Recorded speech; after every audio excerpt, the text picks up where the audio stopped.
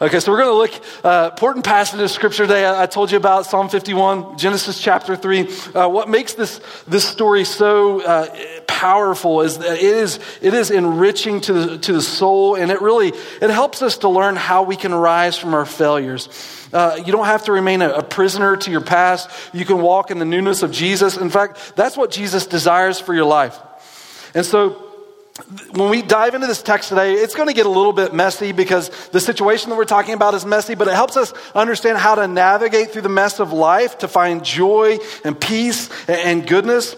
And so we're here today to enrich your soul. So we're going to talk about some things that are a little bit complex, a little bit difficult because it deals with our own personal challenges as people, but we want to walk away resting in the beauty of Jesus and our position in Him and delighting in all the goodness that we have in Christ. That is our goal. Okay, so when you think about this passage, I want you to know that this passage has done more for the enrichment of my relationship with Jesus, maybe more than any other passage.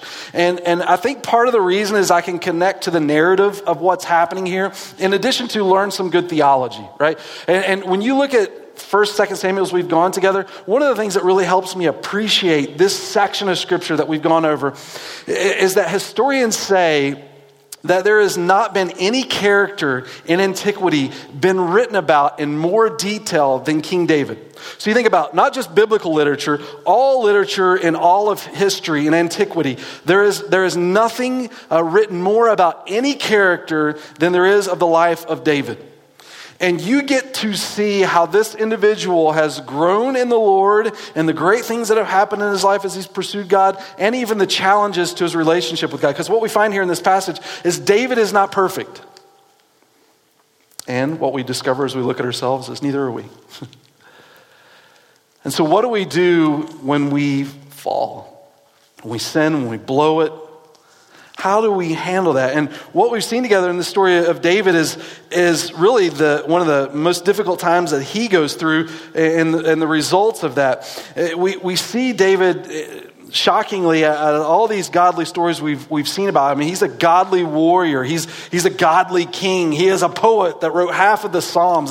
David is an incredible individual. And then we see this story unfold in 2 Samuel chapter 11 and 12, where he just falls incredibly on this public platform. And in chapter 11, you learn about the sin with Bathsheba, right? And David sees at a time where kings go to war, he doesn't go to war, he sends his army out, but he goes up on his rooftop of his kingdom and he looks out and he sees Bathsheba and he has this desire for her, lust for her. She's a married woman. He brings her to her house. She gets pregnant and he tries to cover up his tracks, really. He brings her husband back from battle and tries to get him to stay with her to see if that will cover up his tracks, and that doesn't work. And so her husband wants to go back to war. His name is Uriah. And so David writes a letter to his general, Joab, and says, put Uriah at the front of the line and let Uriah die. And when they put Uriah at the front of the line, not only does Uriah die, but all the people fighting alongside of him die. And David then brings Bathsheba into his house. He tries to cover up his sin before the people around him. But what we learn in that story, chapter 11, is one, if this can happen to David, it can happen to any of us. And we saw the godliness of David throughout the stories we talked about together. But reality is we have this thing that we wrestle with within us called sin. And sin, it can creep up on us at any moment. And we discussed last week that, look, there is this thing in this world called temptation, and we're tempted all the time. And a lot of the times temptations don't bother us. I mean, you watch commercial breaks are loaded with all sorts of temptations, and most of the stuff on TV you don't even care about. But it's when temptation comes with desire that sin is born. When you give into that desire because of the temptation, sin is born. And in chapter 12, David has a friend named Nathan who confronts David in his sin. And the way Nathan does this is beautiful. Nathan just doesn't come in. He's a prophet. He doesn't just come in and say, David, and just condemn David. David, you're awful. You're horrible. You're done. God hates you. You know, he doesn't say that to David at all. In chapter 12, he starts off with a story about these weird sheep, right? And this guy that likes to sleep with a sheep. That's what he tells a story about sheep and sleeping with sheep and feeding a sheep, and the guy that sits a sheep at his table, and he is the extreme dog lover of dog lovers. This guy only gets with a sheep, right? And he finds out in the story from Nathan that someone comes and steals his sheep. And this person that steals his sheep is a rich person with lots of sheep. And so David is furious about it. But what's Nathan doing? Well, Nathan, in a roundabout way, he's beginning to speak into David's life, into his heart, because he knows David is in a very precarious place. And he cares about David. And we talked about in our own life the need for Nathans. And not just people that will just tell you what they want you to hear or tell you what they think you should do. We're talking about godly people that love the Lord, that want to see God's best in your life. Because sometimes we're blind to our own failures. We don't see the things that we should, right? And we need a place to invite Nathans into our life. Like, God creates community for a reason. And that's one of the just difficult things of this year is like it's ripped community apart, but God's people thrive in community. We need community. We need godly community. We need godly people around us to encourage us towards the Lord. And we talked about last week, how do you invite those Nathans to speak into your life? And we just said this, you can ask one question. Don't do this for everybody, but one question. If you were me, what would you do differently? Beautiful thoughts from chapter 11 and 12, but here comes the big question then for us. God certainly uses Nathans, but we still need to ask, how do we move forward after sin and failure? Nathans are certainly tools in the hands of God that help our hearts begin to transform, right? But even if you have a friend like Nathan, if our heart is not in a godly place, you won't respond in a godly way. So how do we rise from our failures? As we get ready, right before we look at Psalm 51, I want to start in Genesis chapter 3. And the reason I want to do that is because it just gives me a quick snapshot of the three unhealthy ways we tend to respond in failure. I'm going to look at all three, but I'm going to tell you one thing that unifies all of them. Let me talk about these three ways. In Genesis chapter 3, you remember, you're familiar with this story, right? The eating of the fruit in the garden. Some think it's an apple, but I don't know. Whatever it is. They eat of the fruit in the garden after God tells them not to, and sin takes place, right? That's Genesis chapter 3. And in chapter 3, verses 7 to 12, you see Adam and Eve's response. And I want you to know that the way they respond is not healthy, okay? They do three different things here, and not one of them is good, okay? But what you see in verse 7, it tells us, verse 7, look at this. Maybe. Chapter 3 and verse 7. There we go. Then the eyes of both of them were opened, and they knew that they were naked, and they sewed fig leaves together and made themselves waist coverings. So what it's saying, chapter 3, verse 7, Adam and Eve realize they sin, and the first thing that they want to do is create religion. That's what they do. They cover it up. They want to cover it up. They want to hide it.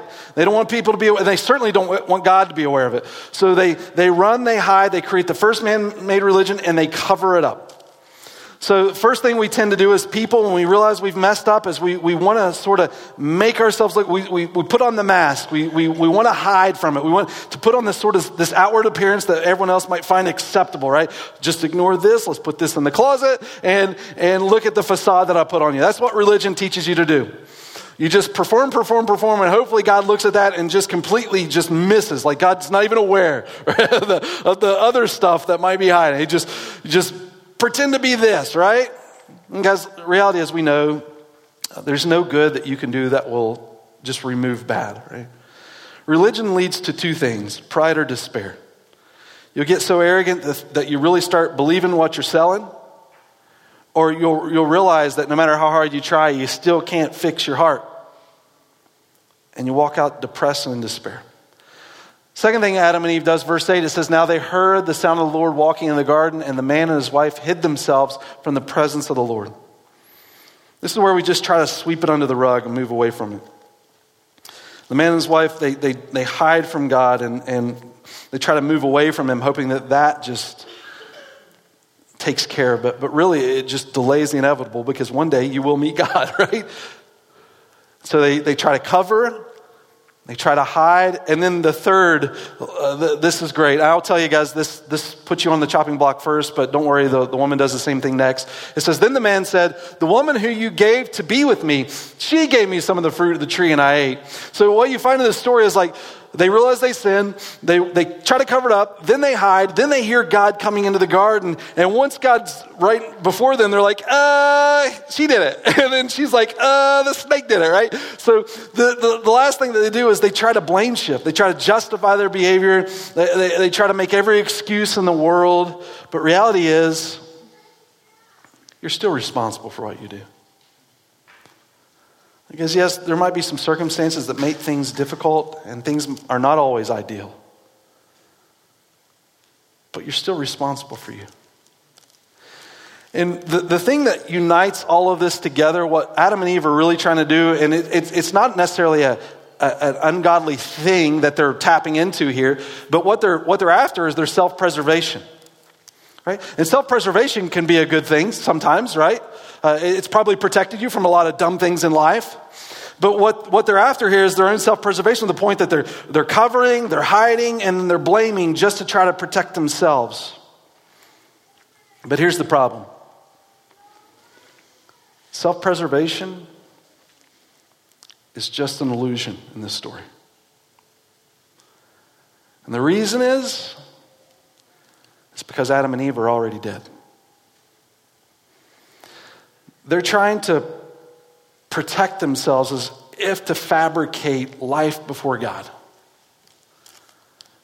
But the truth is, God is holy. And coming before a holy God with any sin, any fight for self-preservation is not going to work because it's simply an illusion. Before a holy God, anyone that brings any sin is already dead. And that's why God pursues them. Like when you read in the Garden of Eden, when Adam and Eve sin, they're running from God, but what's God doing? God's coming after them. Because God knows what they need. So those are the unhealthy ways we tend to respond when we fall. But what I want to look at this morning, and what's more important for our souls, is to discover the healthy ways we can and should respond when we fall. And I'm going to give you the two answers, but I just want to elaborate on them as we look at Psalm 51. Two answers to this. Number one, when we look at the life of David, David offers godly confession. And number two, David clings to God and his promises. And so those are the healthy ways. Godly confession, clinging to God alone, I should say, and his promises. When we think about our falls, coming back from our failures and finding our soul enriched, the problem isn't, the problem is self. I mean, that's what we're looking at in Genesis chapter 3. Adam and Eve continued to look at themselves as the solution to the adversity that they're facing. That's why they led to self-preservation. It's all on my shoulders. But reality is, when you're dead, there's nothing that you can do to fix it. So what do you need? You need a grace and life outside of you to resuscitate you, to forgive you. And so in Psalm 51, this is what we find, is that David offers this godly confession. This is why it becomes a need. In Psalm 51, verse 3, look what David says. He comes to this place where, as you looked at Adam and Eve and all the ways that they wrestled and tried to fix things, David finally just says, look, I've tried all this. I've tried to cover up my tracks. I've tried to run and hide. And God sends Nathan, right? I tried maybe even to blame. But here's the reality that I face. Psalm 51 verse 3. For I know my wrongdoings and my sin is constantly before me. This is what he's saying. It doesn't work. That doesn't work. I am still aware of everything and it still has an effect on me and I can't figure out how to get past this. And so David offers godly confession. Look at in verse 4. He brings his sin to the Lord. And I want you to just consider how open David's heart is, how raw he is, how transparent he is before God as you read this. He's not running, he's not hiding, he's not covering it up. But look what he says. Against you and you only have I sinned and done what is evil in your sight, so that you, God, are justified when you speak and blameless when you judge. David had said the same thing to Nathan in 2 Samuel chapter 12, verse 13, against the Lord I have sinned.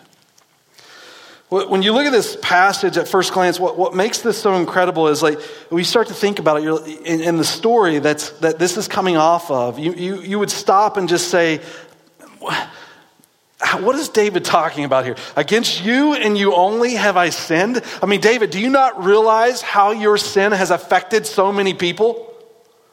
Do you not realize that when you sent Uriah into battle, not only did Uriah die and his family suffer the consequences of that, but the people around Uriah also died, and all of their families are suffering because of that. I mean, when you think about what you've done, and you just simply say this, against you and you only have I sinned, are you even considering the consequences of what has taken place and the ripple effect of relationship? How in the world can you make a statement like that? Against you and you only have I sinned. Well, what's incredible about this statement is David's statement. It's correct, and honestly, it's the healthiest view of sin that we can hold on to. I think understanding this statement becomes the cure that our soul needs for resurrected life in Jesus. You know, most of the time when we think about sin and the effects of our sin, and we think in terms of the consequences. We tend to think in terms of self and others. Like when we blow it, the guilt and the difficulty that we face in that, we oftentimes we think horizontally. Oh man, I can't believe that happened. Right? It hurt others. It was an embarrassment to me. And so maybe if we are godly, we include God in that. God, I'm sorry that I hurt others and it was an embarrassment to me. We tend to think about self and we tend to think about others.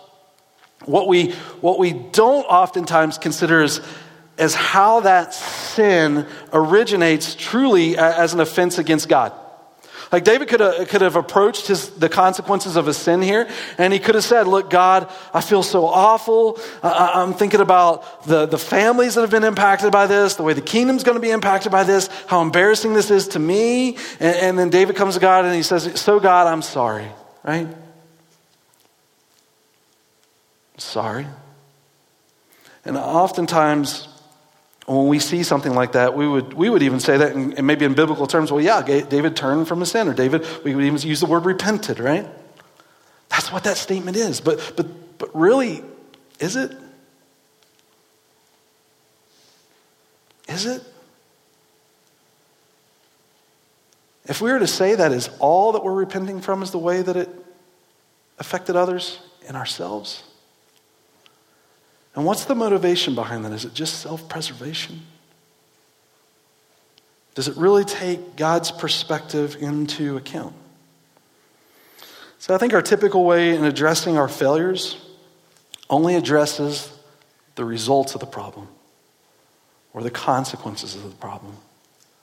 It doesn't often get to the problem itself. It just treats or goes for the symptoms. But godly confession, what we find in this verse, godly confession is about first recognizing the offense against God before anything else.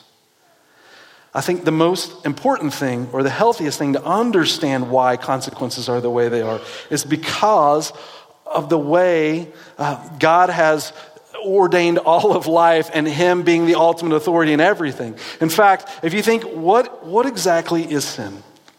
I told you this is a little heavy in the beginning, but what exactly is sin? Well, in 1 John chapter 3, look at this passage. 1 John chapter 3, it gives us just a simplistic definition of sin. Look at this. Sin is lawlessness. But here's the question to beg. Whose law? And what law, right? Whose law? Whose authority? Because oftentimes when we think about confession or turning from something or the consequences of something, we're thinking in terms not in the idea of the lawgiver, but how relationships are affected here in the horizontal. And so we fail to see that the ultimate thought of sin, or what makes sin sin, isn't in how it impacts others in a negative way, because it's possible to do things that are wrong that don't have that type of effect on a relationship, but rather how it's an offense to the ultimate lawgiver. What makes sin sin isn't the way it hurts others. What makes sin sin is God himself. Does that make sense?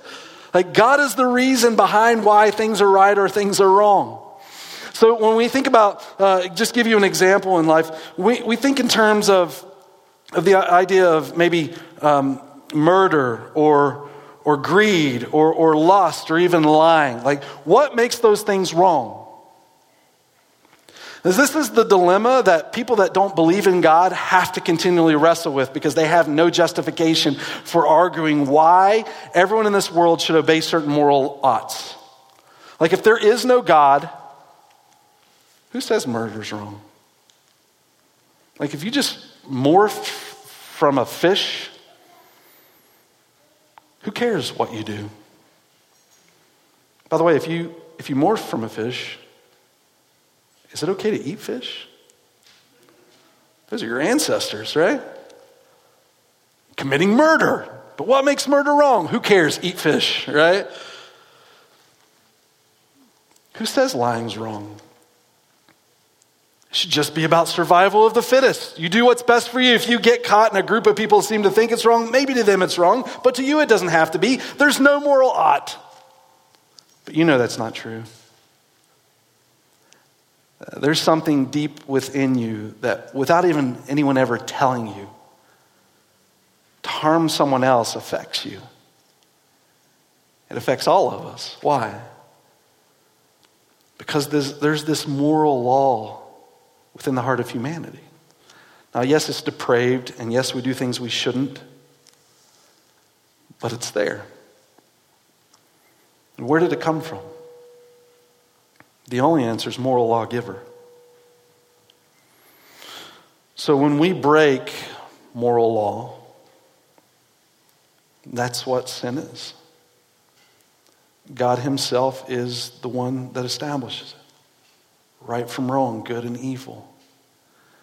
And so anytime we sin, it's always, yes, there's consequences, but it's always first an offense against God. Now let me explain. When we murdering hurts people, certainly, the consequences of sin. It affects people in a negative way, certainly. But it's always first an offense against God, because God is the giver of life. And God made every human being in his image. And so to come against someone else in a violent way is always first an attack on the Creator who designed that person in God's image. That's what makes greed wrong. I mean, greed. Everything in this world, I know that you think that you own things, but everything in this world actually belongs to God. It all belongs to him. All we are as human beings, we're simply stewards, and God allows certain things to pass through my hands that might be different than what God allows to pass through your hands, but truthfully it all belongs to God because God created it all. And so we're accountable to God for what we do with the things that we steward that ultimately belong to him. That's why greed is about honoring yourself and making it all about self, but truly it's all about God and glorifying him. Sexuality. And what we do with our sexuality in our culture today, man, people, I don't know what we're saying. Like, when we view our sexuality all about us, then we see its purpose for about personal gratification and what I can get and all about me. But God made certainly your sexuality, he created for a purpose for you to enjoy and delight, but the ultimate purpose for God created it was for you to be able to give yourself away in it. It's a gift. Problem comes when we take possession of it as if it's ours by our authority to do what we want. that we usurp God's authority for the reason for which he created it. We start to use sexuality as if it's about our personal glorification rather than when God creating things for his own glorification. And rather than see sexuality as a gift to give to bless, ultimately, or most ultimately in marital relationship, we see it as a tool in order for us to give, to gratify ourselves. And so rather than be selfless, as Jesus calls us to in this world, to bless, we become selfish. In fact, there's studies that say when you struggle with pornography, the idea of pornography is all about using people as a tool for your own personal pleasure.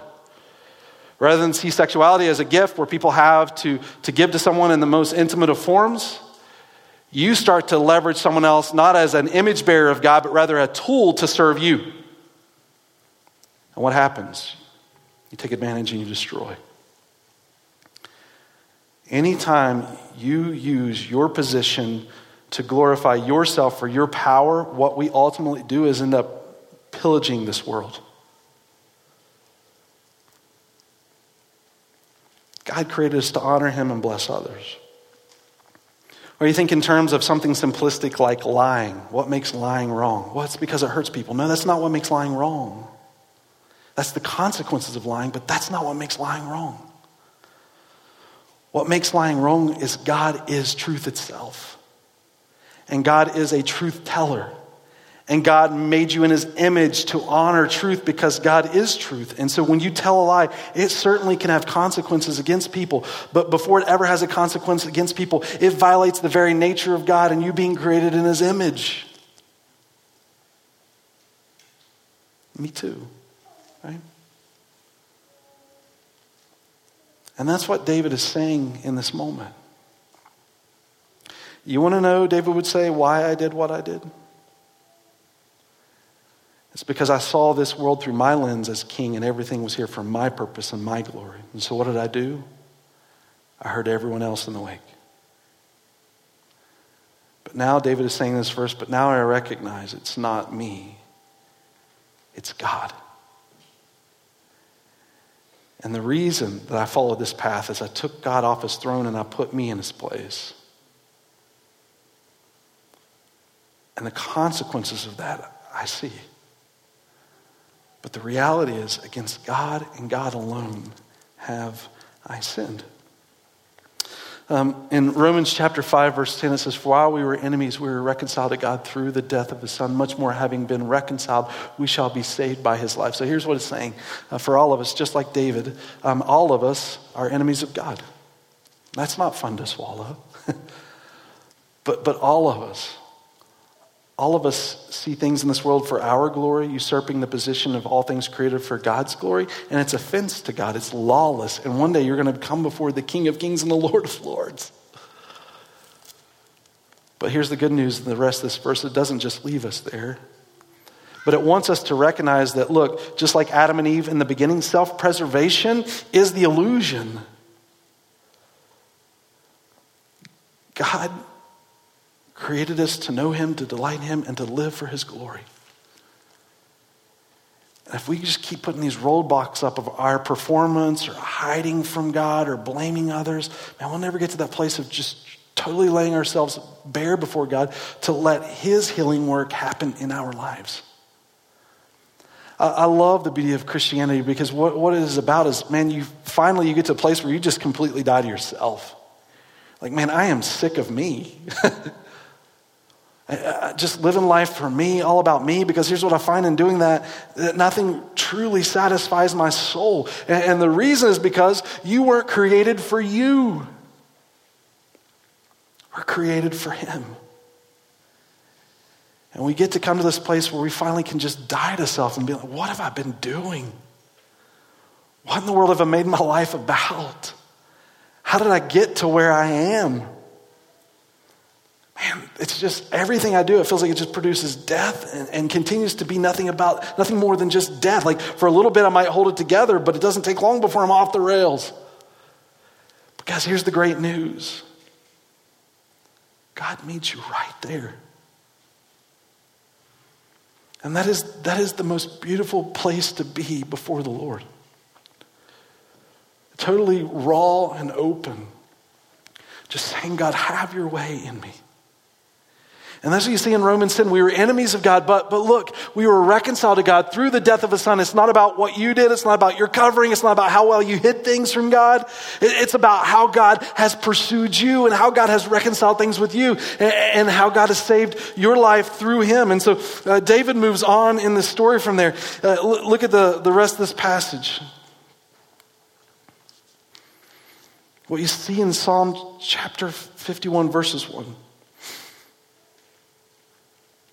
David clings to the Lord and His promises.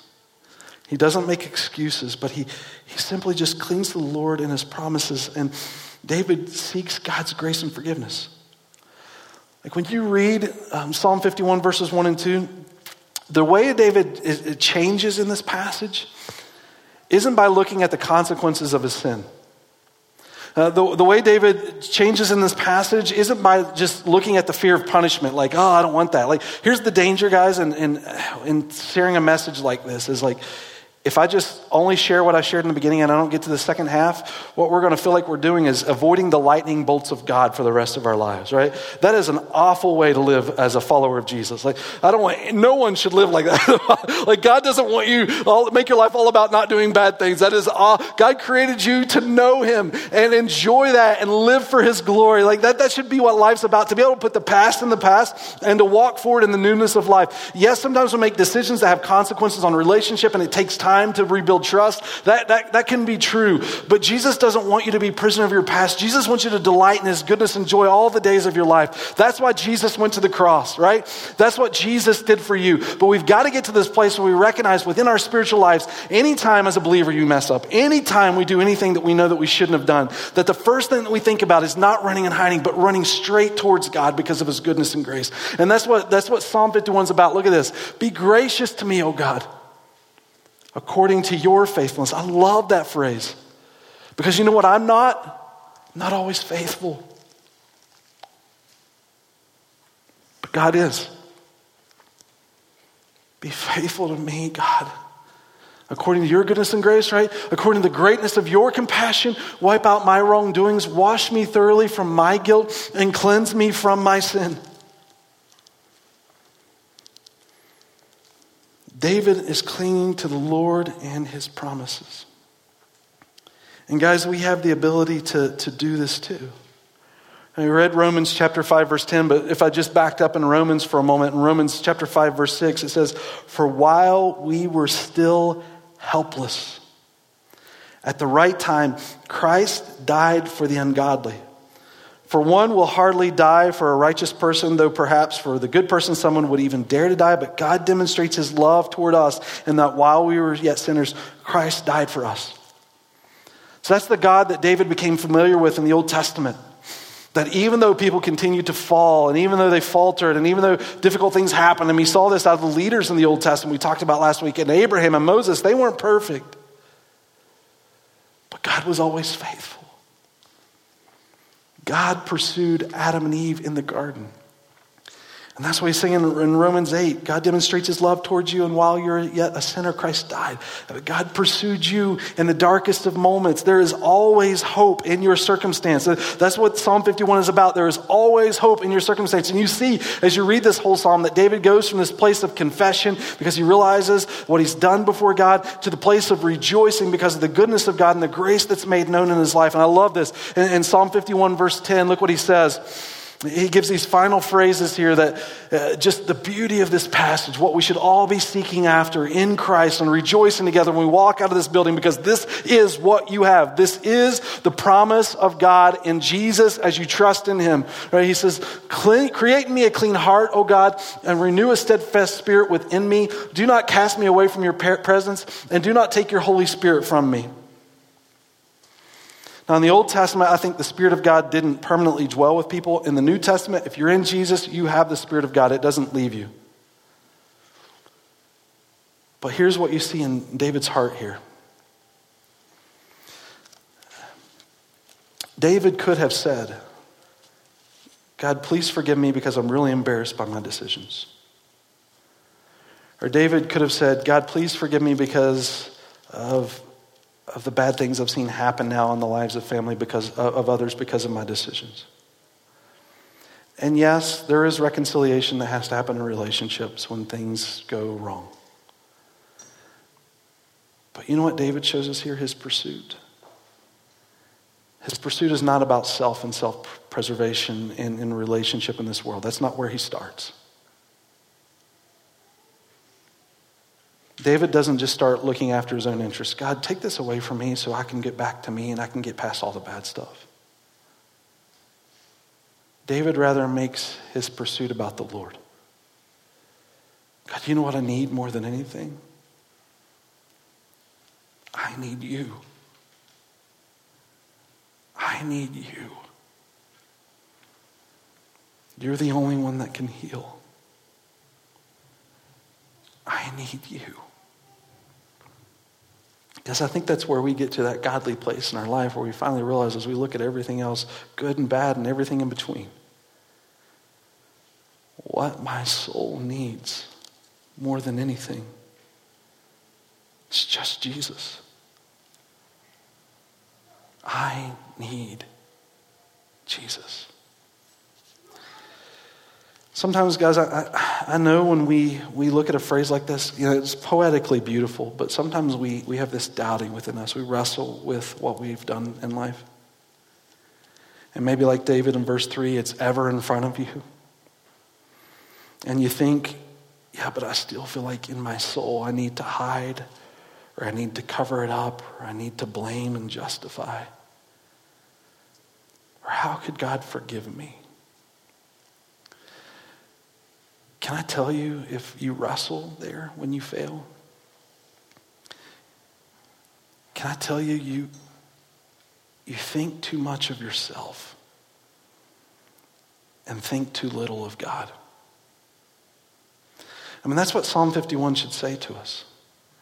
I mean, you look at David's life and you consider all that's transpired in his decisions. That's a rough situation. But here's a great thought, guys. Because of the greatness of God, it's not beyond his hope.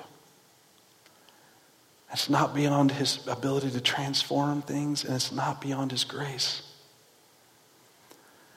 We struggle with things, even I think sometimes with good intentions, because they're not God's intentions. God is greater. And what David is showing God by talking about against you and you alone have I sinned is really how small he is and the greatness of and the goodness of his God. And that's why David clings to his promises. Jesus is not interested in making you a prisoner. Jesus is interested in setting you free. And learning this in the beginning of your relationship with God and learning to carry this throughout your relationship with God, I think is invaluable to a healthy walk with the Lord. I'll give you this from one other end in John chapter 8, and we'll close here. In John 8, you know the story. It ends and actually begins at the end of John 7 and goes into John chapter 8. But in John 8, you find the story of the woman that's caught in adultery, right? And she's brought out before Jesus, and all these people have stones in their hand, and they're ready to kill her. And Jesus says, I love how the story goes. Jesus says, he who is without sin cast the first stone, right? And then it says, one by one, from the older to the younger, they start walking away. I love how it says that. From the older to the younger, it's like the older people have lived life long enough to know, I don't want people knowing what I've done, so I'm going to start getting out of here, right? So from the older to younger, they start walking away. And then Jesus gives this incredible statement in John 8, verse 11. I love this. Jesus does something that's a paradigm shift to how we typically think. And this is so powerful to how Jesus views us, right? He says this, and Jesus said, I do not condemn you either. Go, from now on, do not sin any longer. And let me tell you why this is such an incredible statement. Because our religious way of thinking tends to say this, go and sin no longer, and then Jesus won't condemn you. Go and perform, put up the facade, hide, run, do whatever you need to do to demonstrate how great you are so that God doesn't condemn you. But you know what Jesus says? The grace of God is bigger than that. And the love of God can transform this moment. And Jesus says, I don't condemn you. And because I don't condemn you, go and sin no more. Do you know why Jesus says it that way? Because in this woman's moment, her life being spared by someone so gracious and loving towards her, the pursuit of her heart now is to love in response. You think about this. The next time, I have a friend that likes to point this out, the next time this woman gets into trouble, maybe the next time she falls, where's she going to go? Is she going to go to the individuals that wanted to stone her? No. You know where she's going? Straight to Jesus. Straight to Jesus. Because he lets her be honest in her failures, but to still find life and to be able to move forward in him. And guys, that is the goodness of God, is that we get to come to the cross every day we blow it. And just say, God, here was me in my flesh, and I took my place before you, and I took what was rightfully yours, and God, this is what I did. And God, I need healing. And God, thank you that in my darkest of moments, even while I live as an enemy of you, that your grace never ends. And your mercy is new every morning. So how do you get up from your failures? You ready? Stop thinking about you. And start resting in the greatness of a God who gave his life for you. Yes, there are things to work through in relationships when you fail. Yes, rebuilding trust takes time. But God's mercy is new every morning, and God doesn't want you to be a prisoner. God wants to set you free so you can live for the purpose that you're called for in him and run. This message has been brought to you by Alpine Bible Church in Lehi, Utah. If you'd like more information, please visit us online at alpinebible.com.